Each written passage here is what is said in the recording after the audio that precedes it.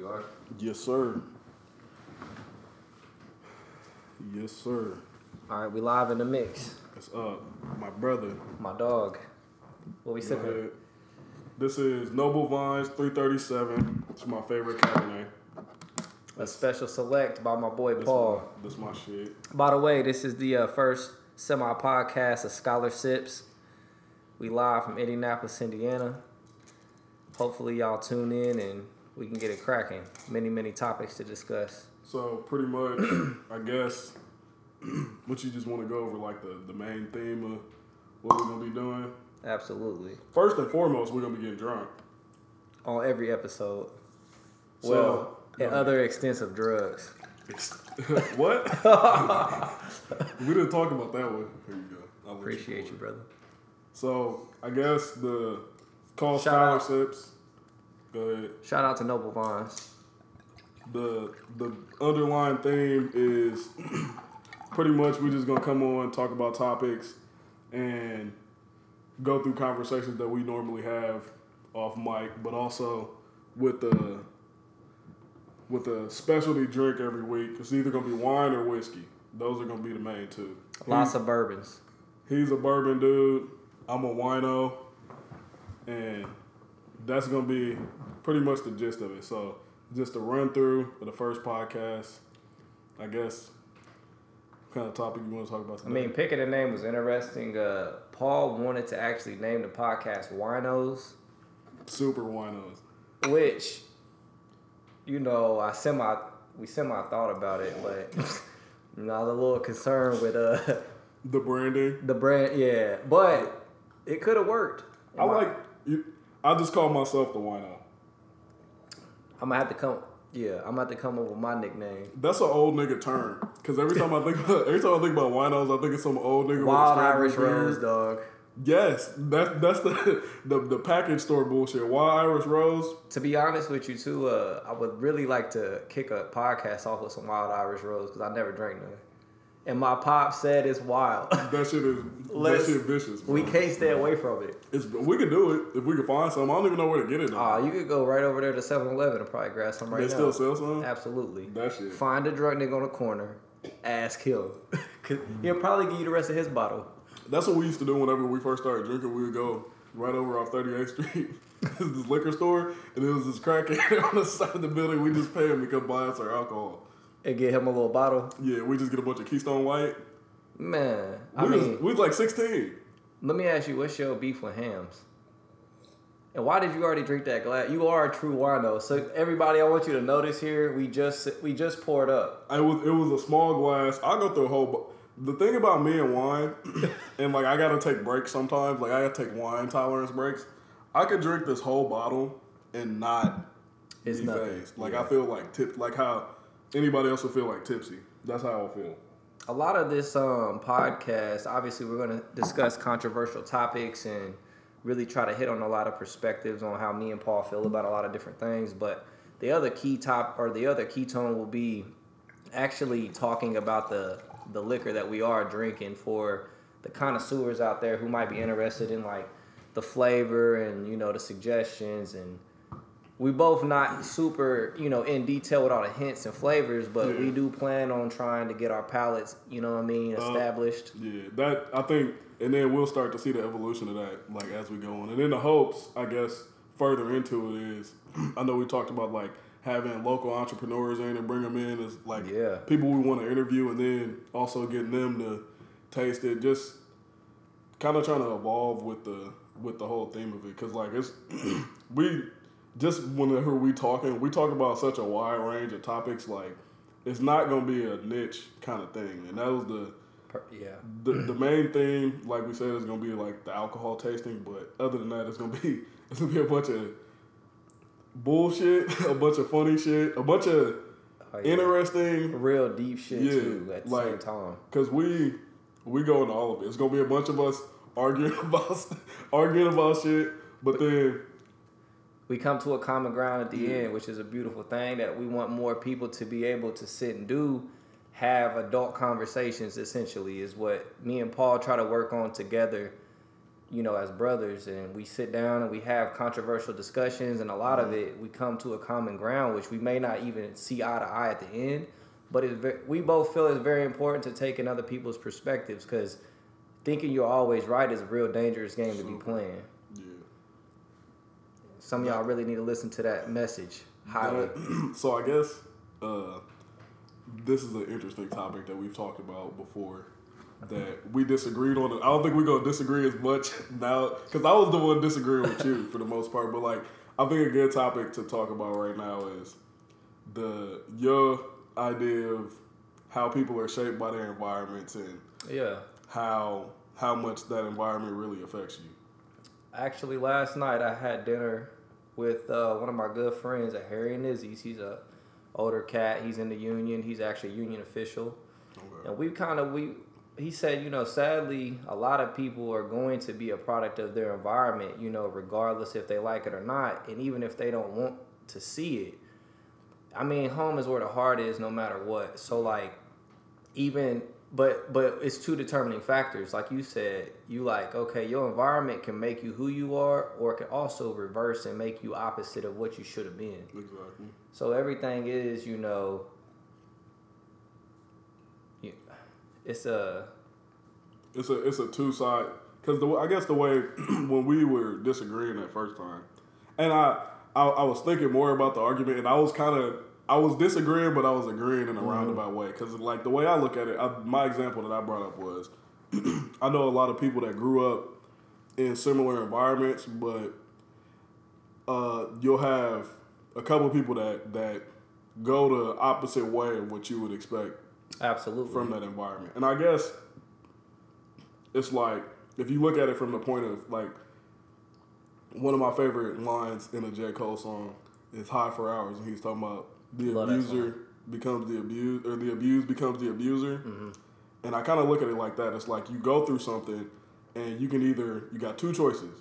You either repeat the cycle, or you become the exact opposite. Yeah. So for me, like, on a personal level, like if you say, in my environment, I had a fatherless environment. Mm-hmm. That, I know some people that had that same environment that pushed them to also be the dude that wasn't there for his kids in the cycle. But for me, it made me want to be everything opposite of that. Absolutely. And I guess the thing I've more been thinking about is, like, what is the percentage of people that repeat the cycle versus break the cycle? And I feel like the percentage of people that break the cycle, this is when I came to agree with you more, the percentage of people that break the cycle is a lot lower than I would have initially thought. Yeah, I'm hoping that our generation actually, I think our generation's stepping up a lot comparative to other generations. I see a lot of young men being really, really great fathers. Now, absolutely. Are there absent fathers? Absolutely. But I think as a culture, and a lot of us growing up, not me specifically, but a lot of men without fathers growing up, I think a lot of them are starting to say, hey, man, like, this ain't the wave. Right. You know what I'm saying? I don't know what the generation before us, had in mind, or what the culprit of the problem was, because it seemed like a huge gap right there. It was like a pandemic for fathers. Yeah. Now, was the prison system a huge factor in that? Absolutely. We both know that.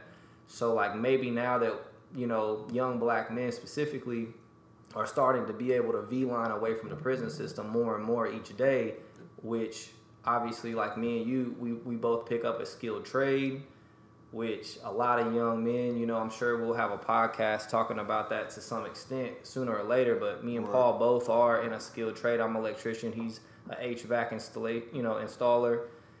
And more people need more options like that, you know what I'm saying? Because it's hard. It is hard out here, and if you don't have any technical skills, you could easily lose your job and be in a pinch. And I think that's interesting too, because and this is a while ago. I was listening to a lady. She made a video, and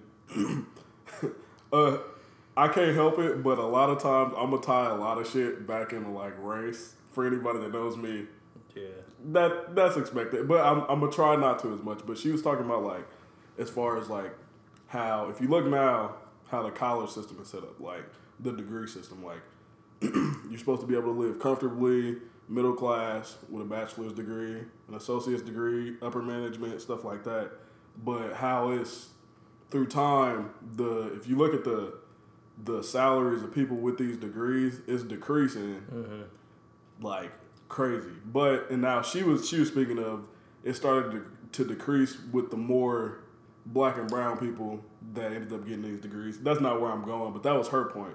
My point, I guess, is just for anybody, no matter what color you are, as far as the skilled trade shit, it's like, I know people that went to school for 4 years to be a teacher, went to school for 4 years to work in an office, stuff like that. They got administrative $70,000, $80,000 in debt, art degrees, shit like that. I don't want to say stupid shit because it's not stupid. I don't want to say, but it's like.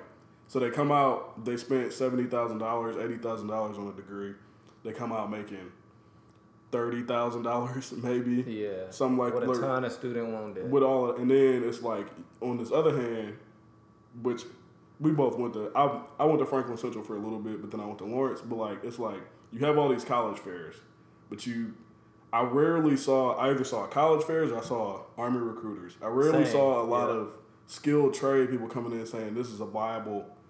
I don't believe I ever, had like a actual skilled trade booth set up in my high school, Franklin Central, speaking of, but I don't feel like that opportunity. Now, my dad is a retired electrician, so I did know the opportunity was there for myself, but if that window wasn't there for me, I don't know how much I could have known about being a union electrician.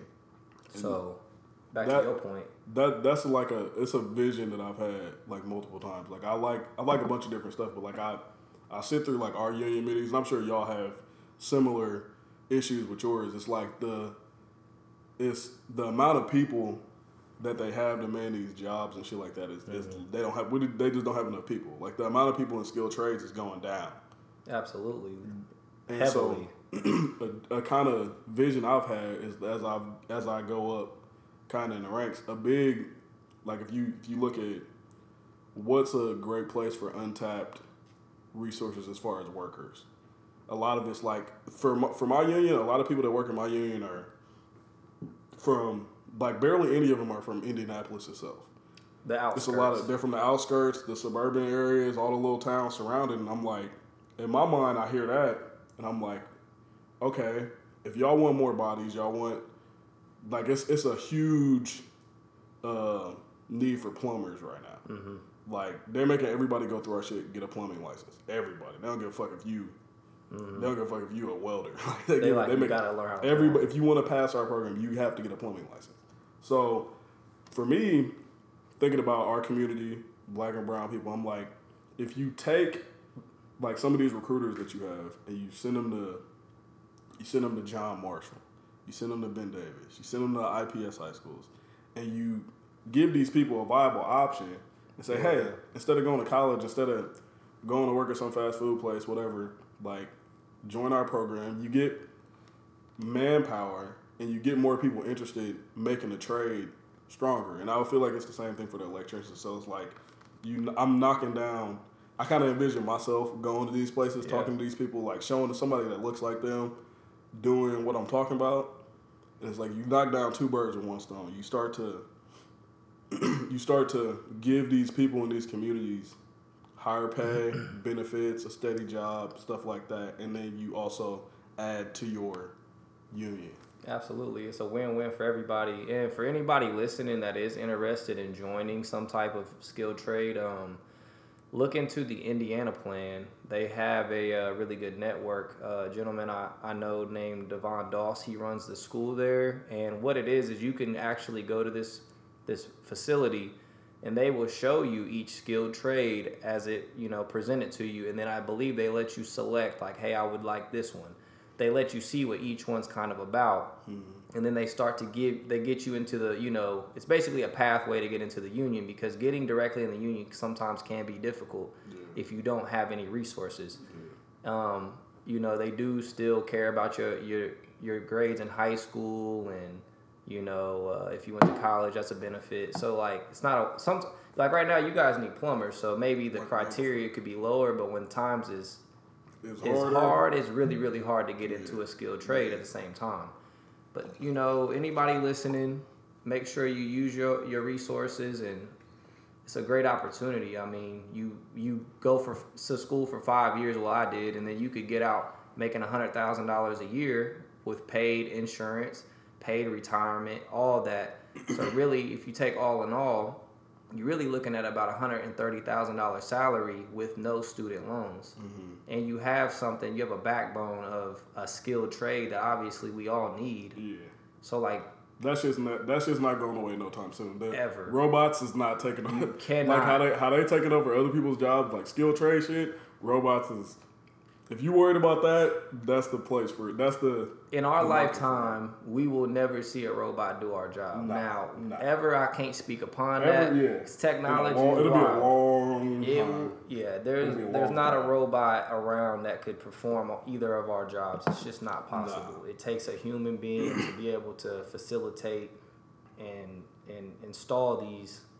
You know what I mean? Because it's never just like it's not like an equation. It's not. There's no algorithm. Yeah, you could take like the same piece of equipment, installing it kind of in a similar place, and have totally different obstacles that you got to go through. Yeah. The way that you might install it will be different from how I would install it. Exactly. So like, it's a creative art at the same time. I look at it in a sense of when I'm running conduit, for electrical wires or whatever. It's an art, man. It's a lot of angles and degrees and bends, and I mean, you gotta put your mind. Like, I just don't feel like a robot could really. It couldn't put it. It's not into cut perception. and dry. Exactly. It's not cut and dry. Yeah. It can't be like a factory where you scan a box and stack it into an area. Exactly. Like, this is a very, like you said, it's a skilled trade. It takes skill. Yeah, and I know, like how you said, different people install shit different ways. Like, I know people that are like. Super in our anal. trade, super anal, and like if the level is not dead nuts, they're not putting it in. They'll sit there and fuck with it all day. Me, I used to be more like I used to be like a super like good enough for me, nigga. But like the longer I've been in, and the more like I work by myself, and the more I give a fuck about the shit that I do, I'm getting away from that. You take the pride. Yeah, I'm starting to take a little bit more pride, and it's weird because I never thought I would be that type of motherfucker. Facts. But like I noticed myself doing it. Like I'm working with like younger. Like I'm to the point now. I'm a good example. I joined. I didn't have no mechanical experience. You couldn't point at a Phillips screwdriver and I'd be like, I'd just be like, that's a screwdriver or whatever. I didn't know shit about shit. I'm 4 years in, and they have me, which I would have never expected. They send other apprentices like with me. They let me run my own shit. They give me other apprentices, and I'll be sitting there sometimes like, why they sending motherfuckers out for me to teach them? Like, I don't know shit. And I start working through, like, this new dude that I just got. I'm working on shit. He like, damn, like, you smart. And I'm just sitting there like, I never thought I would ever hear a motherfucker say that to me. Like, I never thought. But then it's just like, and so this weekend, too, or this past week, I helped Mark fix his grandma's washer. I'm helping Navjot, I'm naming friends of mine. Navjot installing a new water heater. And it was funny because Mark was just sitting there. He's like, damn. He's like, how you know how to work on all this shit? And I stopped and I was like, oh no. I was like, I didn't used to know how to do none of this shit. But like now, just going through it, it's intimidating. It is. And I'm sure you went through, like, Yeah, I didn't have mechanical experience either when I all. started. And it's just like up front, it looks intimidating, but they say it takes 10,000 hours to master any craft or skill. I mean, so like when you are around something X amount of time, you eventually will, some people better than others, but the mechanical aptitude is crazy because the stuff that you used to look at, you have no clue how to put together. Now you can look at something and just like, it's a whole I used to not know how to change a tire. I could go down there to my car right now and give me a couple of days. I could take everything out that motherfucker and put it right back in. Because you understand bolts, nuts, sizes. It's all mechanical. And I feel like for everybody out there, man, like if you are at a desk job or whatever, maybe don't be intimidated by doing home projects yourself. I mean, I feel like a lot of people are getting away from that. I think back in the day, a lot of men would have a lot of skills and you might have worked on a computer all day, but you could still build a shed and this and that. Like, we can't stray away from learning how to do things with our hands as men. Some of you grown ass niggas don't know how to change a tire, and I'm upset. I'm disappointed. I'm dead ass. We know that's true though. A lot of grown ass if a nigga tire went flat on the road, it's a lot of motherfuckers that would standing not know there looking at it. Looking at it like they stupid. They don't even know where the jack is at in their car. Or they don't even know they got one. Be aware of that. Matter of fact, everybody out there, like, know where your jack's at in your vehicle. Make sure it works properly every now and again, because you could really get high and dry. You know, you never know. It's crazy how much different, like, just like generationally, our generation is so much different than the ones that came before us, because everything's going to technology. Easy. Everything is easy. You can call somebody for almost everything, deliver your food, change your tire. Facts. But at what point do you have to learn that, all right, I need to still be self-efficient? Because one day, what if these resources aren't there for you? Mm-hmm. Like, a big topic that I want to hit on another podcast is, what if the internet were to shut down? Like, how many people just go into a frantic? And Facts. you know, the world right now, especially America in itself, you know, here recently, it's crazy. I've been watching videos of this dude who travels to different places on YouTube. And, like, yesterday I'm watching one where a dude went to Nigeria. And he's in the guts of, like, the slums. No. And they literally shit in the river where they swim, conduct business. Get their water. Get everything. And I'm thinking, man, we can't even over here. If we lose internet, people losing their mind. Oh yeah, it's over. We was talking about that. We getting out of touch, bro. Like, so I can't physically just go to Nigeria. I could, but like, it's not. But for me, I still want to be tapped into like being very humble about my scenario. Yeah, and knowing what to like.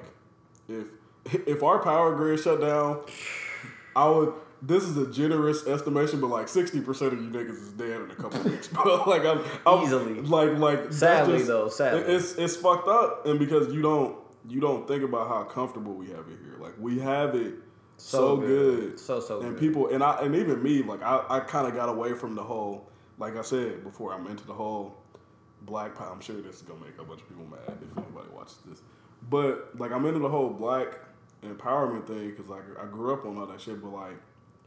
Even though it sucks kind of for black people here, like as far as the United States, we have it dumb easy. Like that is facts. For the motherfuckers that like we're complaining about pronouns and shit like that, and this motherfuckers go to Yemen. They not on YouTube went there, bro.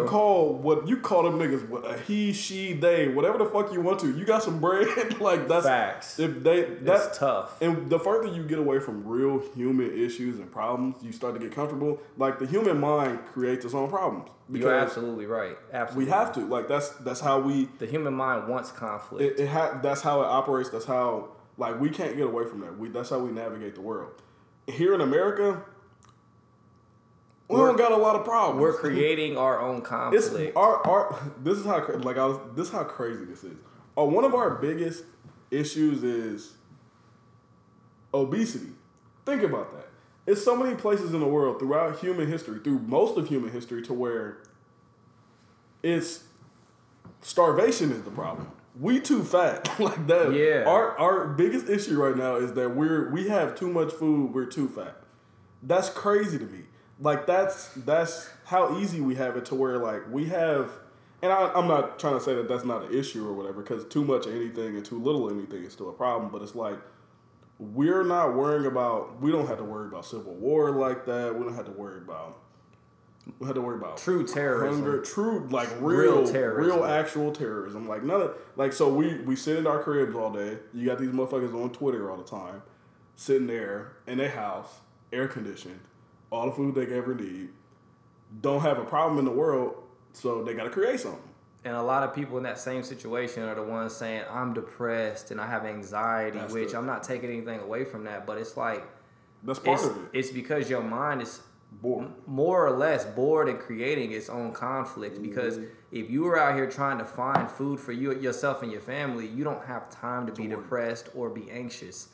Your mind is simply, that's why I tell people with anxiety and depression, you know, I've dealt with anxiety myself for everybody out there, but, you know, a big part of it was I was allowing myself to take time out of my day to think about things I didn't need to think about. So I had to start applying my time in different, you know, maybe instead of sitting on the couch worrying about life, like let's get up and exercise, or like let's find different outlets to let my mind be tired essentially, because if your mind is awake, it's going to do something. Yeah. And most of the time, it's create conflict. It don't shut off. That motherfucker, the one thing that motherfucker's not going to do is It don't turn off. Like people, like I always hear like, and I guess this is a more philosophical point. Like people talk about, like, damn, I can't wait. Bastard. I can't wait till I don't have problems. It's like, well, you're always gonna have problems. Like, you will. Your problems are gonna change as you go through life. Like your life is, you never, ever in your life gonna always be happy. Not gonna happen. Your problems are gonna end up less than what they were at your worst point. But like in your mind, if you don't actively think about that, it's still gonna seem like a terrible thing that's happening to you. Like it's somewhat like a bad day for me is, I don't know, like I had a shitty day at work. Yeah. And I'm tired. I've been at work all day. I come home. I did bad on a test at class, something like that. But you didn't have a rocket launcher shot at you. I didn't. Niggas wouldn't shoot them. like there's somebody out there right now they ain't had a meal in 2 weeks that had a rocket launcher shot at them. And their kids is dead. Their mom's dead. Like, and it's sadly. And it's but the one of the best things I ever heard is the worst thing that's ever happened to you is the worst thing that's ever happened to you. So no matter what that is, the human mind looks at it.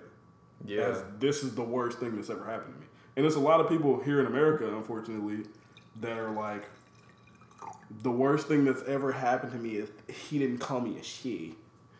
like shit like, and I'll not to take anything away from y'all, but it's like, let's be serious, everybody. I'll be sitting there, like I'm down with people's plights or whatever, but I'll be sitting there thinking, because like I said, I'm super well versed in the history of black people in America. I can never shit on nobody's plight in America, but at the same time, I'm like, why don't you sit down and think? If the worst thing that has happened to you today was somebody called you a he instead of a she or something, you had a good day. Absolutely. It was a year when motherfuckers thought I was a dyke for like for 2 months. They thought you were like Manny Fresh. They kept. I went to, every time I go somewhere, they'd be like, "Thank you, ma'am." One time I went to Steak and Shake. It was me and Landon, and I was shitty because it happened. It was when I had like my bigger hoops. I was shitty because this is like the fourth time it happened in that week. I was getting my food. She was like, "So here you go, ma'am or sir," and I was like, I just looked at it and I was like, and then she's like, you gotta. This is the way she's like, you got a beautiful son or daughter, and I was like, give me my food, bitch. Yeah. I said, give me my cheeseburger, give me my fucking Frisco milk. Yeah, like that's. But then at the end of the day, it's like that's not a huge. Like it's funny because it's not a big issue. Like especially that's why I always stress history. If you know history, it's like we got it mad easy.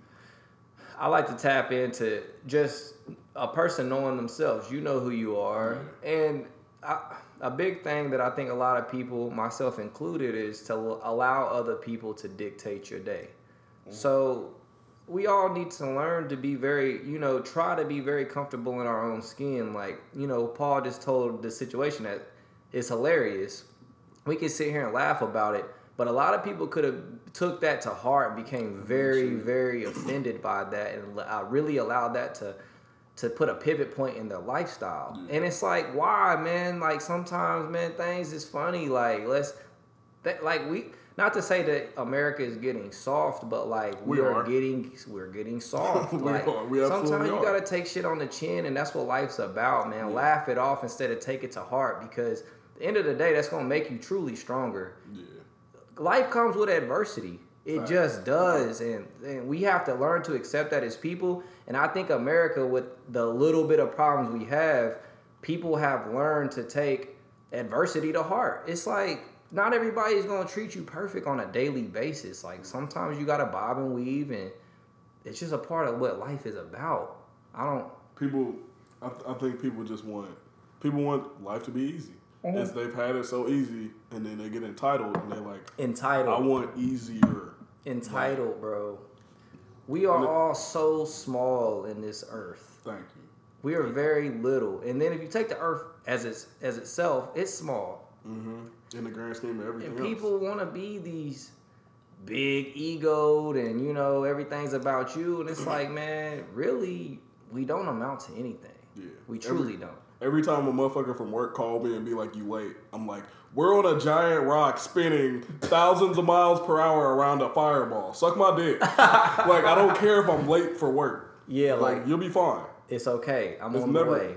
But everybody don't feel like, I really like I was talking to this chick about this a couple days ago. It's like, if you like, I don't get upset when I'm late anywhere because I think about it like, for all I know, life is a game of people say life is a game of like of days and months and shit like that. Life is a game of minutes and seconds. If I leave my house 30 seconds earlier, some horrible car accident, I get robbed, I get shot. 30 seconds. Yeah. 30 seconds. Yeah. And that's generous. It's really less than that. Like you can't find one of your socks could have saved your life. And I think about that whenever I get irritated. I'm like, I'm late here. People mad at me. I'm late coming somewhere. I'm like, every second of my life, I feel like I'm exactly where I'm supposed to be. Absolutely.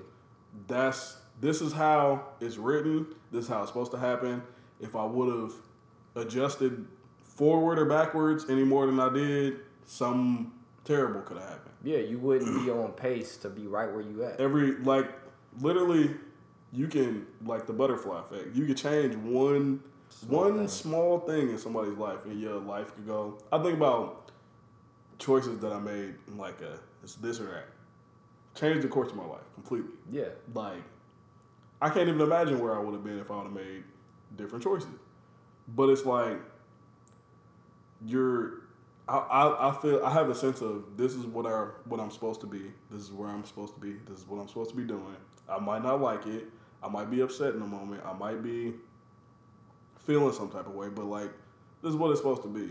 And I feel like if more people took that approach to life, like it just brings a sense of calm and it takes the anxiety away. So it's like it's just accepting things for what they are, because I would say 99% of things are out of your control. If I can nail it on the head, man, like we don't have. I think anxiety, and I don't want to speak for everybody, but to me personally, a lot of anxiety springs from people trying to control things they cannot control. Yeah. So when I speak to people, and this is myself included, when I used to feel like I had anxiety, it was because I was trying to control things that were I have no control of. And now this is making me anxious. When you learn to just live and let go of stuff, you just let it be, man. And like, if you healthy and you just remain happy, just remain like appreciative at all costs. Yeah. At all costs, man. Like, not every day is gonna be a blessing. Every day is a blessing. I take that back. I mean, if you above ground, man, and like you breathing and your family's well, it's a blessing. Like, but there's gonna be controversy every so often. And it's all about how you delegate your problems. Some people make the smallest problems the biggest problems. I try to say, okay, I'm only going to really panic if I have really, really big problems. Right. And the more I practice that, when them big problems arise, maybe I won't panic. Because I'm practicing to relax, because it's out of my control. All I can do is ride this wave of life. Yeah. It's a wave, man. You just own it. You can't control it. And that's why I think, like, I guess there's another point we can go into. Like, me and Austin we haven't known each other for super long. Like, we've been friends for like 3 years. 3-ish years. But it's just like for me, I can speak for me especially. Like, I started getting super cool with you at a point in my life to where like I was going away from a lot of the bullshit that I was doing. Like, it's almost like I can pinpoint the exact moment in my life to where I just like did a fatherhood to do it, man. I don't know if that was it. It was super. It was right. It was very soon after that. It was like I had like a mind shift, a paradigm shift, and it was just like and I can point it to a moment. I'll never forget. I woke up. And I had been studying, reading a lot of different shit. Like, I read a bunch of weird, a bunch of weird historical shit. He woke for everybody out there. And I never forget, I had read this book called The Secret History of the World by Mark Booth. Great book. And it was talking about, and it was one specific part of it. It's like some people call it like a conspiracy theory book, but it goes into shit like secret societies, like the Illuminati. It goes into history of the mystic arts and places like Kemet, Egypt. Like, it goes into all of that stuff. And it's supposed to be like an unwritten history. Well, there's a history of a certain being in the Middle East called the Green One. And it's in Islam, it's in Sufism, Sufism, by the way, super interesting religion. Check it out. I love Sufism. But it's so all through the Middle East there's a history of this thing called the Green One. It's like a spirit. It's a jinn. And jinn are, you ever heard of like genie? That's jinn Genie in a spirits. bottle. Demon, spirit, like same thing. So there's the history of the Green One. And I never forget, I was super, super engulfed in this book. I woke up one day after having like probably the most vivid dream I ever had in my life. And it was of the Green One. Mm-hmm. It was so weird. Like I woke up in a cold sweat, bro. Like at my son's mom at the time, we were still together. She probably remembered. Like I woke up like bugging, and it felt so real. Like it felt as real as me and you sitting here talking. It was like the spirit had like touched me and was talking to me like on my shoulder. He's like, "You going the right way." And for some reason that set with me so heavy. Like I'm getting like emotional talking about it. It set with me so heavy. For days, weeks, I was just thinking about that. That dream was that vivid. Like that, it changed the fuck out of my life. It changed the fuck out of my life. Like I'm talking about how I started approaching work, how I started approaching, like that was the pivot point in my life.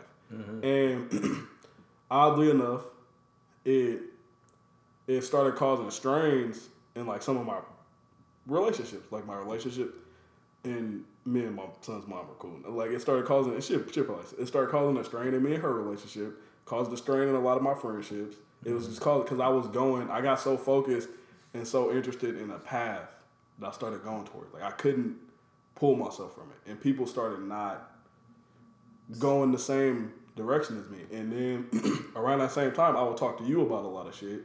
And it's like we just kinda we clicked. Yeah.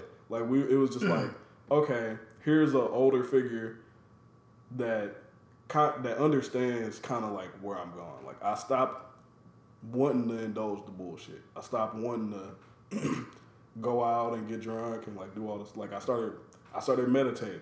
You and Tyler Jenkins, shout out to my boy Tyler. Yeah, was shout big out on Tyler. that. Like I started actively meditating, started reading different shit, started paying attention to my finances, paying attention to my credit, paying attention to all types of shit. And it was like, it was weird because like one night kind of changed the trajectory of my life and like kind of made me made me more close to you. Like honestly, like that's me and you, we talk every day. Like even though we haven't been friends like the longest that I've been with some of my other friends, like I'm big on that. It's like I don't have to know you the longest to be the coolest with you. Yeah. Me and you, like the shit that you was just talking about, is like me and you think on similar wavelengths. We agree and disagree on shit, but like we can accept it. We accept it, and we kind of have like the same. I feel like we have like a similar idea of where shit's supposed to go. We just think a little bit different, and I like that's why I wanted to do this with you, because it's like you're a friend that we've argued about stupid shit, like, and we say all types of shit to each other, and like. But it's never it's always genuine, all in fun. Honestly, always. I've never had a bad bone in my body ever with Paul Jimenez, if you say it the right way. My man is he's younger than me, and he's put me on so much game. And I'm just speaking for myself. I'm one of the type of people who I really try to put myself around people that I can learn from, because I think you get one shot at life. And if you spend it doing the same things over and over and over, it's nothing to say it's bad. But to me, like to expand and grow, you've got to get out. For one, you got to get out your comfort zone. Like right now, I'm sitting here doing a podcast, something I've wanted to do for years, but I've never stepped up and done it. So like to me right now, I'm being courageous. Like I'm doing something I feel like has been out of my comfort zone for a really long time. And with you though, like the comfort's there. Like I'm cool. Like the more we get into drinking and people, it's a beautiful thing. I think about little shit all the time, and like I think about every second that goes on. And you just saying that, you talking about just like saying courageous. I shit you not. Right around the corner on them stairs. Like what time is it? 6? Mm-hmm. Like 4 hours ago, I had this conversation with Landon. Mm-hmm. He was talking about he was scared of some stupid shit. He was talking about he was scared of some bullshit. But I stopped him. I was like, look, everybody's scared of something. I was everybody. I was like, courage is not being scared. It's doing it even though you're scared. Yeah.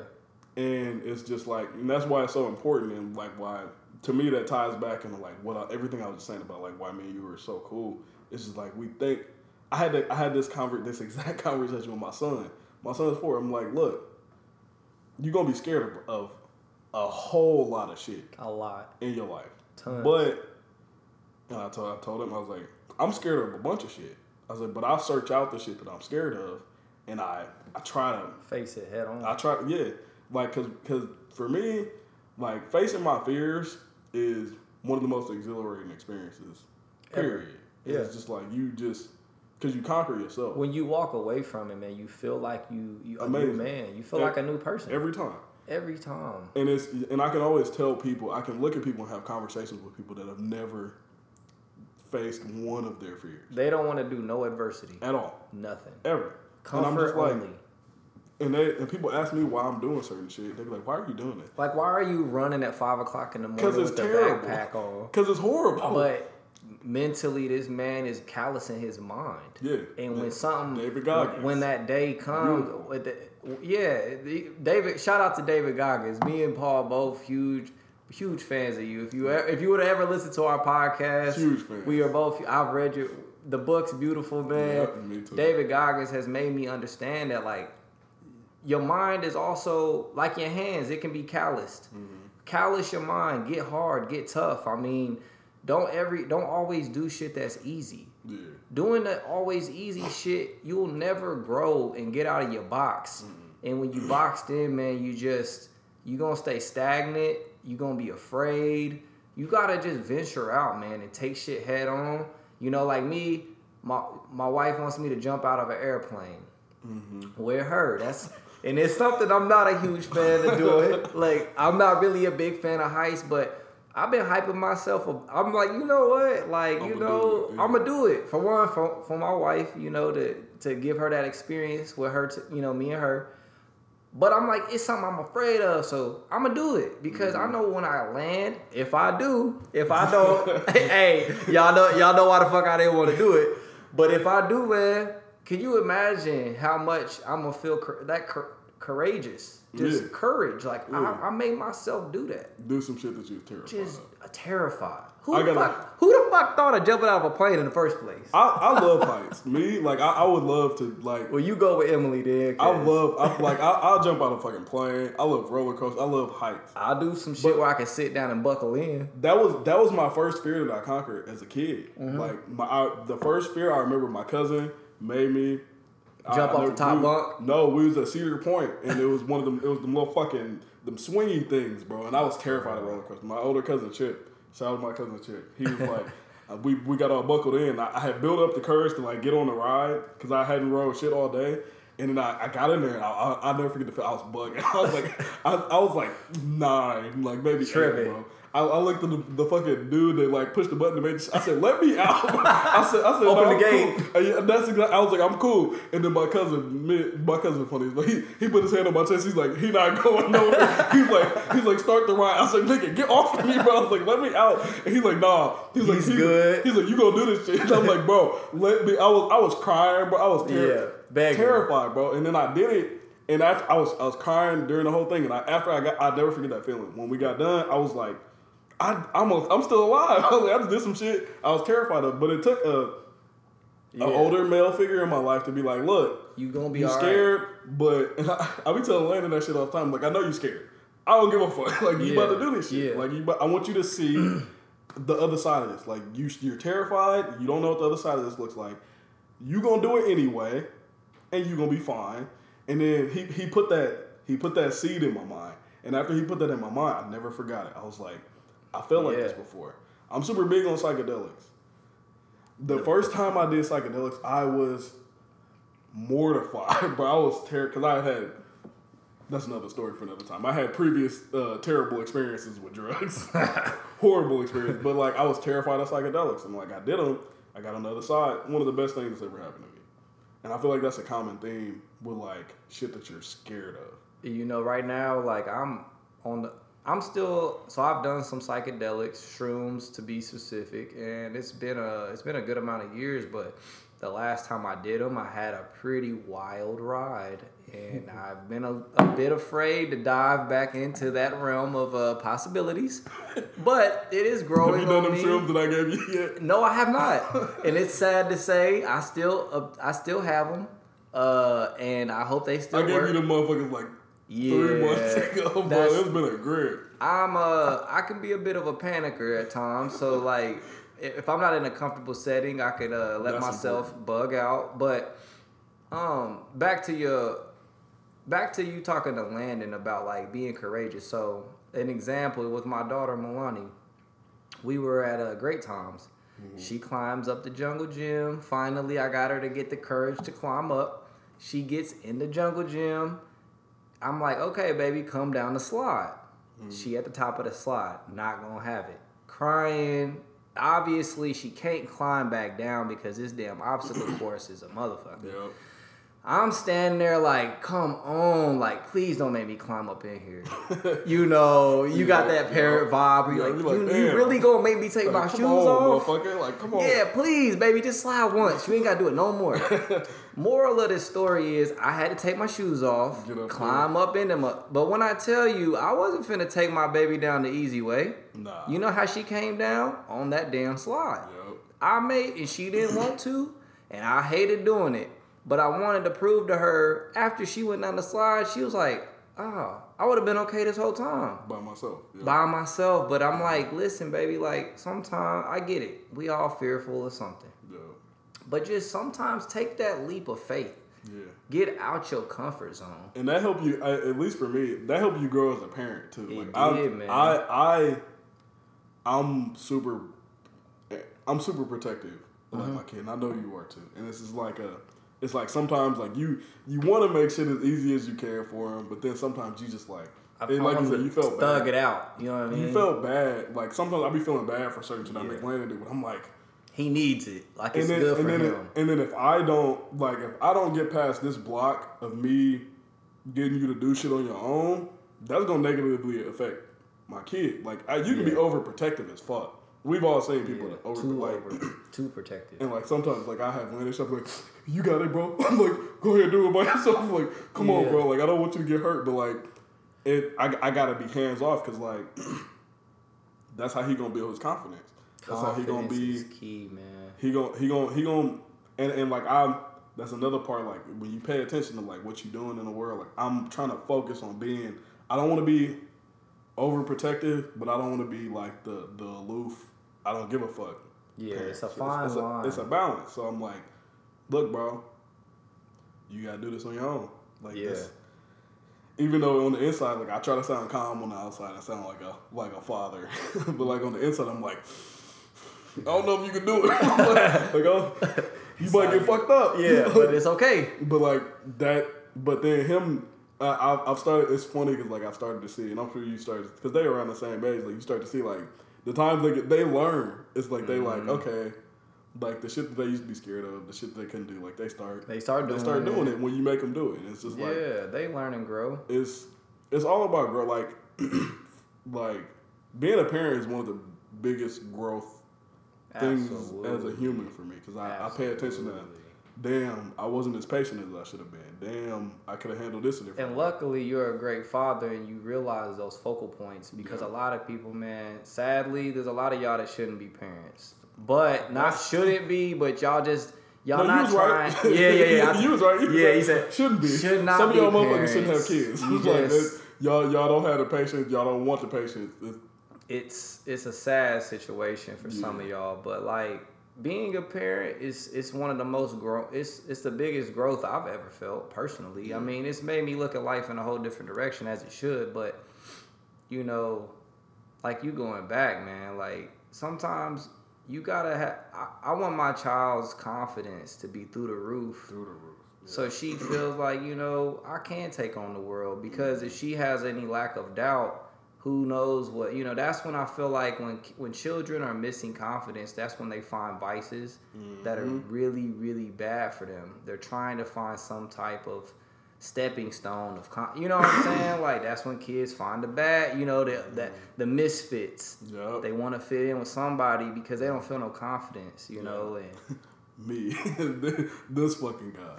Hey, speaking from experience, I mean, man, we can all learn from other people's mistakes, to be quite honest. And that's one of my biggest theories is, man, it don't always have to be you who fucks up. Sometimes you can look at another motherfucker who fucked up and say, I'm not finna do that. A smart man learns from his mistakes. A wise man learns from the mistakes of others. Bust him.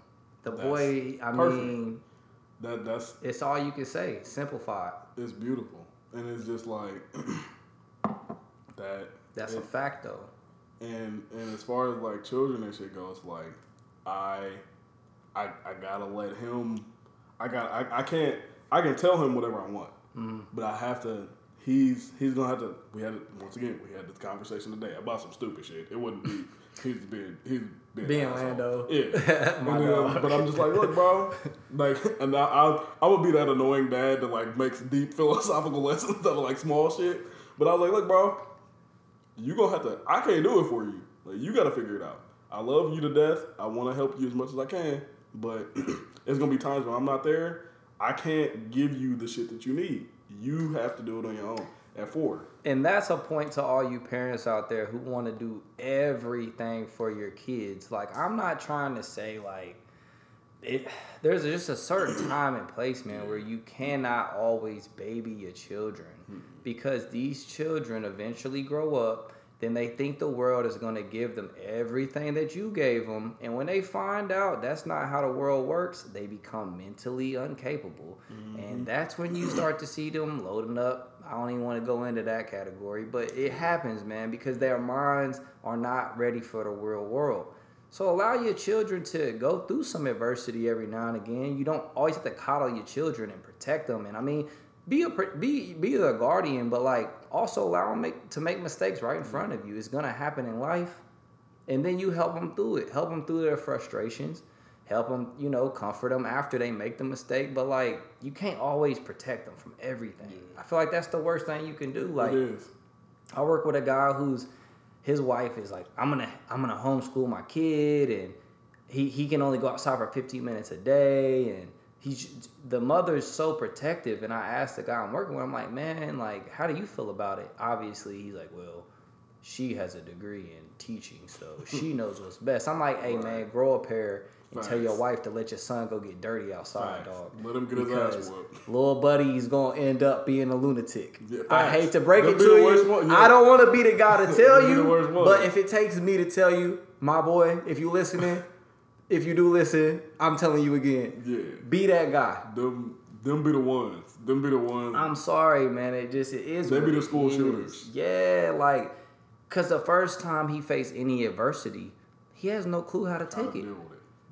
Somebody smack him in the back of the head with a glue stick, and Buddy just loses bananas because he ain't never dealt with nothing out of character. Yeah. Or his mama's not there to say it's okay. Like, the homeschooling thing, man, that's another topic that's interesting. I think it hinders. Socially, it hinders. Socially, it's horrible. Yeah. You have to have social. Yeah. I think social skills are way more important than just like knowing stuff out of a book. Memory. Yeah. You gotta be able to delegate with other individuals. Emotional intelligence and shit. You gotta intelligence. You gotta deal with people like Landon. He, which I don't know what his mom told him or what his daycare teacher. He came home one day talking about this kid punched me. I was like, so nigga? I was like, what? Did you hit him back? I said, what'd you do? That's always mine. He's just like, nothing. I said, okay. I said, what you gonna do next time he hit you? He sat there for a second. He's like, I don't know. I was like, if a nigga hit me, I hit him back. I was like, I don't know what you gonna do, bro, but like, it's on you. I'm like, hey. I was like, I told him, and it's funny how young they understand stuff. I was like, the people that hit me, I told them simple. I was like, people that have hit me before, I said, when I hit them back, they don't hit me no more.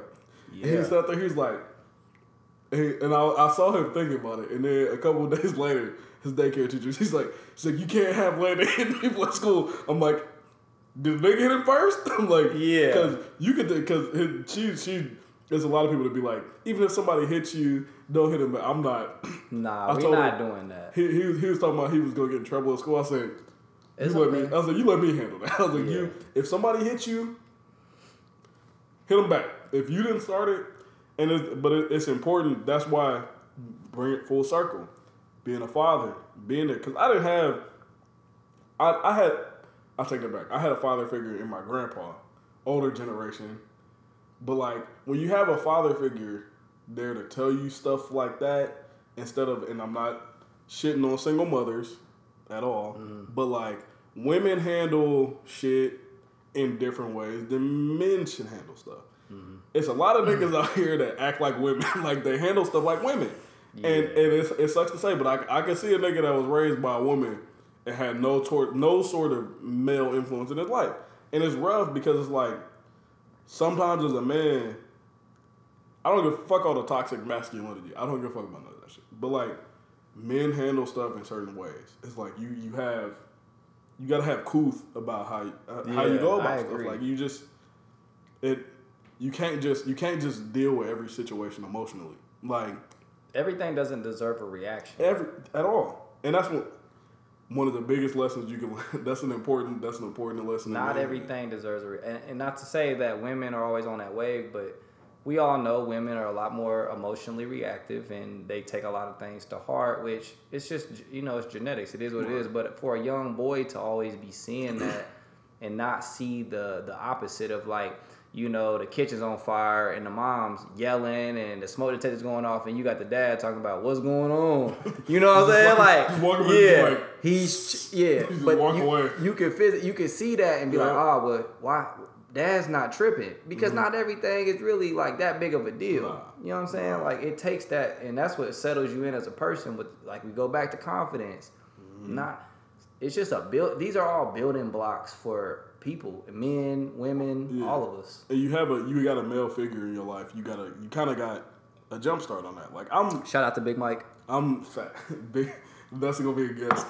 That's gonna be a fucking. My dad will be a guest on this podcast at some point soon. And you get a jump start on that, and it's just like I can just tell, like I tell my son shit to where like I'm like, damn, I didn't hear nobody tell me that until I was 24. Like I didn't hear nobody tell me that shit. I was you grown cut as it fuck. into an eighth, bro. Literally. Yeah, like you gave him some information, and that I told him to do the work the other day. I said, man, if I could teach my children everything I learned at 20 when they 10.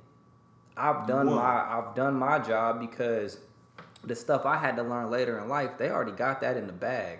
So the stuff that they learning at 20, they do that with their children.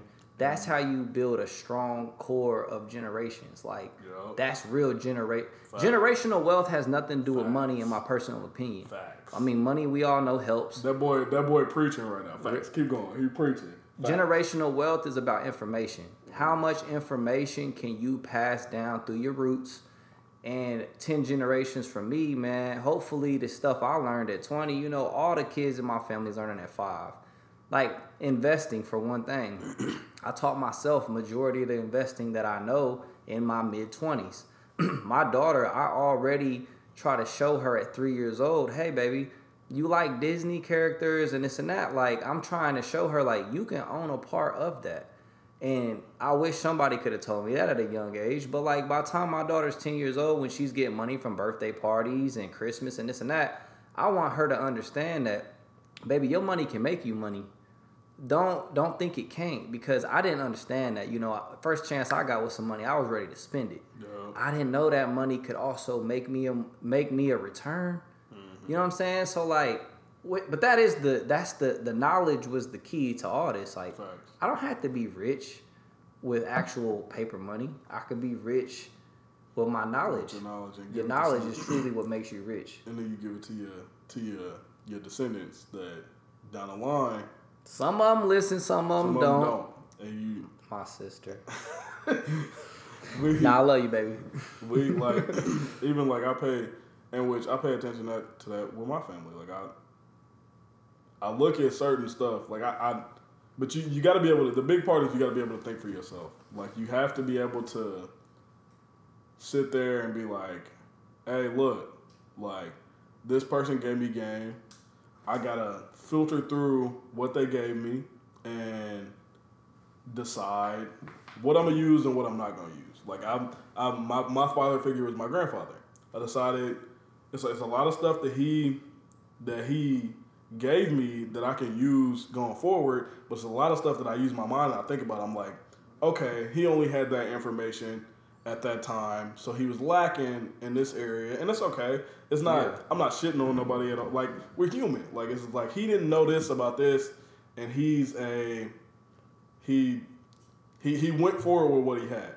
But that don't mean that I have to take his exact template and still be deficient in those areas and not go any further. Like, that would be stupid to me. It's like, okay, I'll take the good with what he gave me. I look at the bad, throw the bad out. But some people don't do that. I know a lot of people, and I'm not gonna name no names because I'm not gonna shit on my family. We not name dropping. But like, it's a lot of people that I know personally, like from that same experience, that like just took my grandfather because he was a super strong. He was a strong. That generation was built way different, bro. But he was just a strong personality. Like even in that generation, he's just like a overbearing type of personality. Yeah. That was just him. So on weaker personalities, you know, he imprint.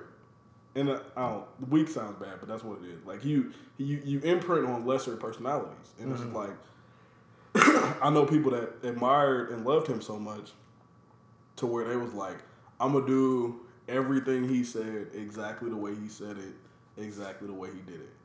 And I think you lose so much doing that because you start looking at a person almost as if they're like God, as if they're perfect. You do nothing unique at that point. People are flawed. Even the people you love, the people you love are flawed. So you gotta pick out the good and the bad. Like you're not disrespecting the person. I got a super deep reverence for my grandfather, but like it's certain shit to where like I'm like, okay, I see you did this. I see where you was trying to go. I don't agree with that. I don't think that's a great idea.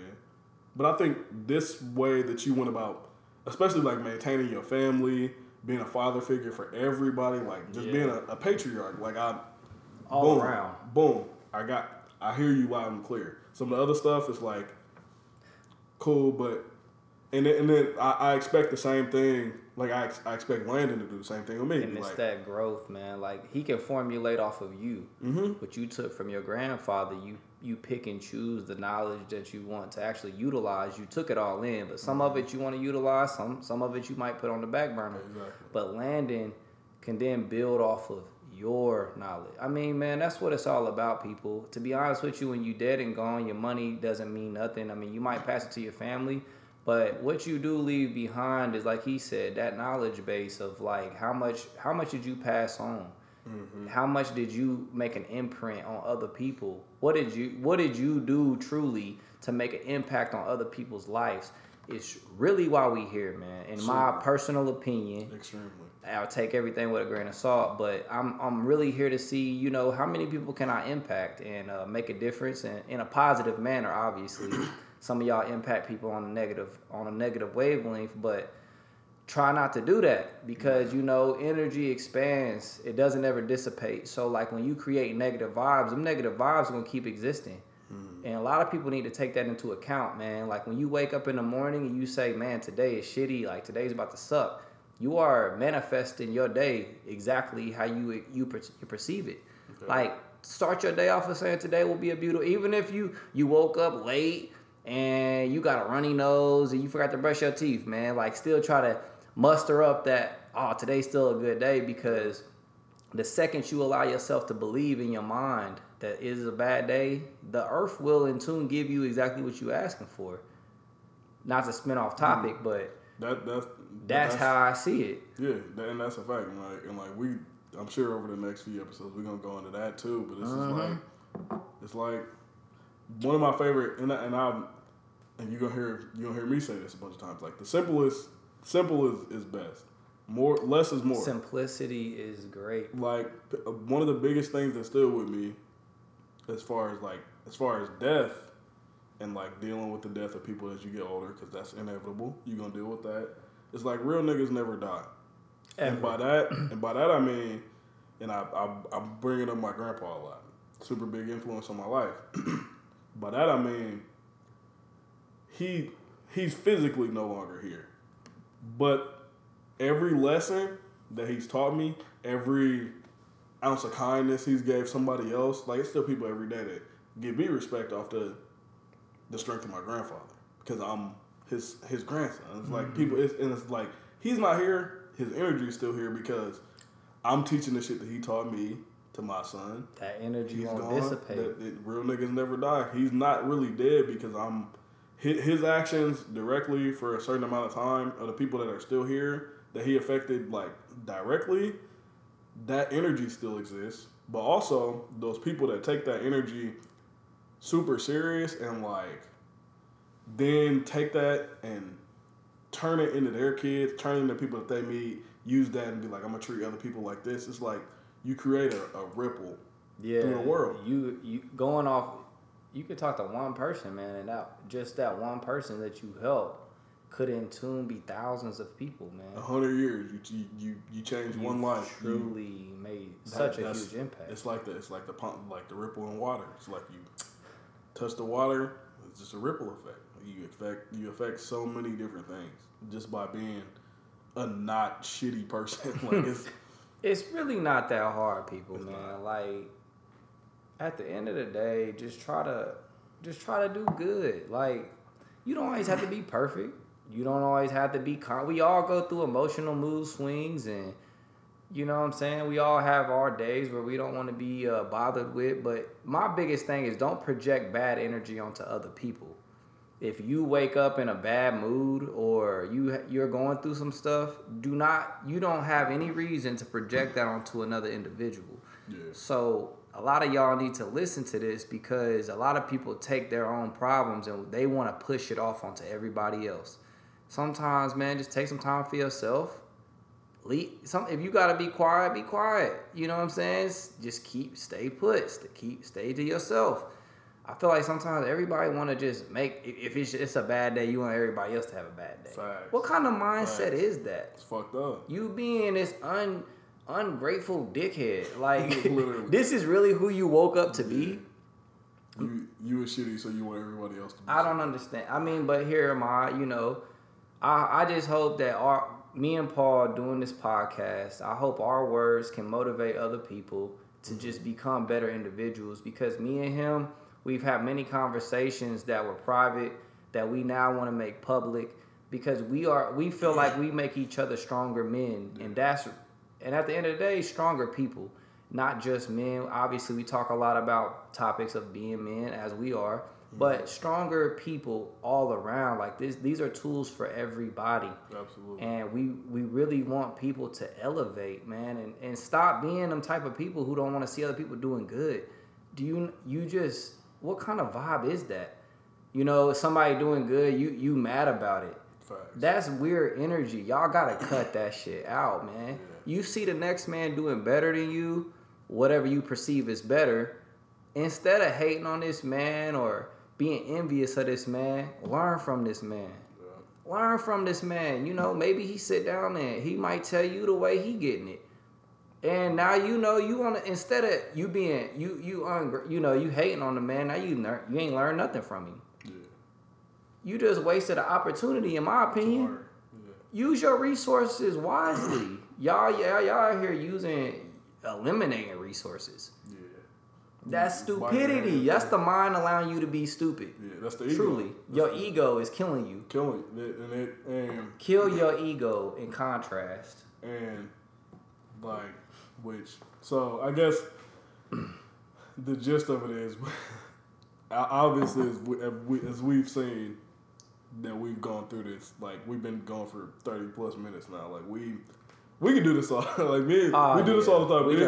Me and him talk for 3+ hours, 4 hours, all day. But we're gonna try to keep some of these short to try to keep people interested and invested. But like I guess I just want to touch on like the theme, and as far as I don't know how we're not trying to make anybody feel worse or bad or act like we better than anybody, because another thing that you're gonna hear us talking about a lot is like even though we're at a certain place where we're trying to get better, we both and I think this is special, like we both understand that like you can try to get better all you want to, but we still human, you still gonna fuck up. Like I fuck up every day. And we both have fucked up. And I still be fucking up. We both still be fucking up. And and I want to convey that energy to everybody else that listens. It's just like nobody's perfect. Nobody's ever gonna be perfect. Ever. But if we help each other and we give each other the knowledge that we've gained, we can make a better community and a better generation and leave it better than we got it for the generation after us. Yeah. And I think that's the biggest.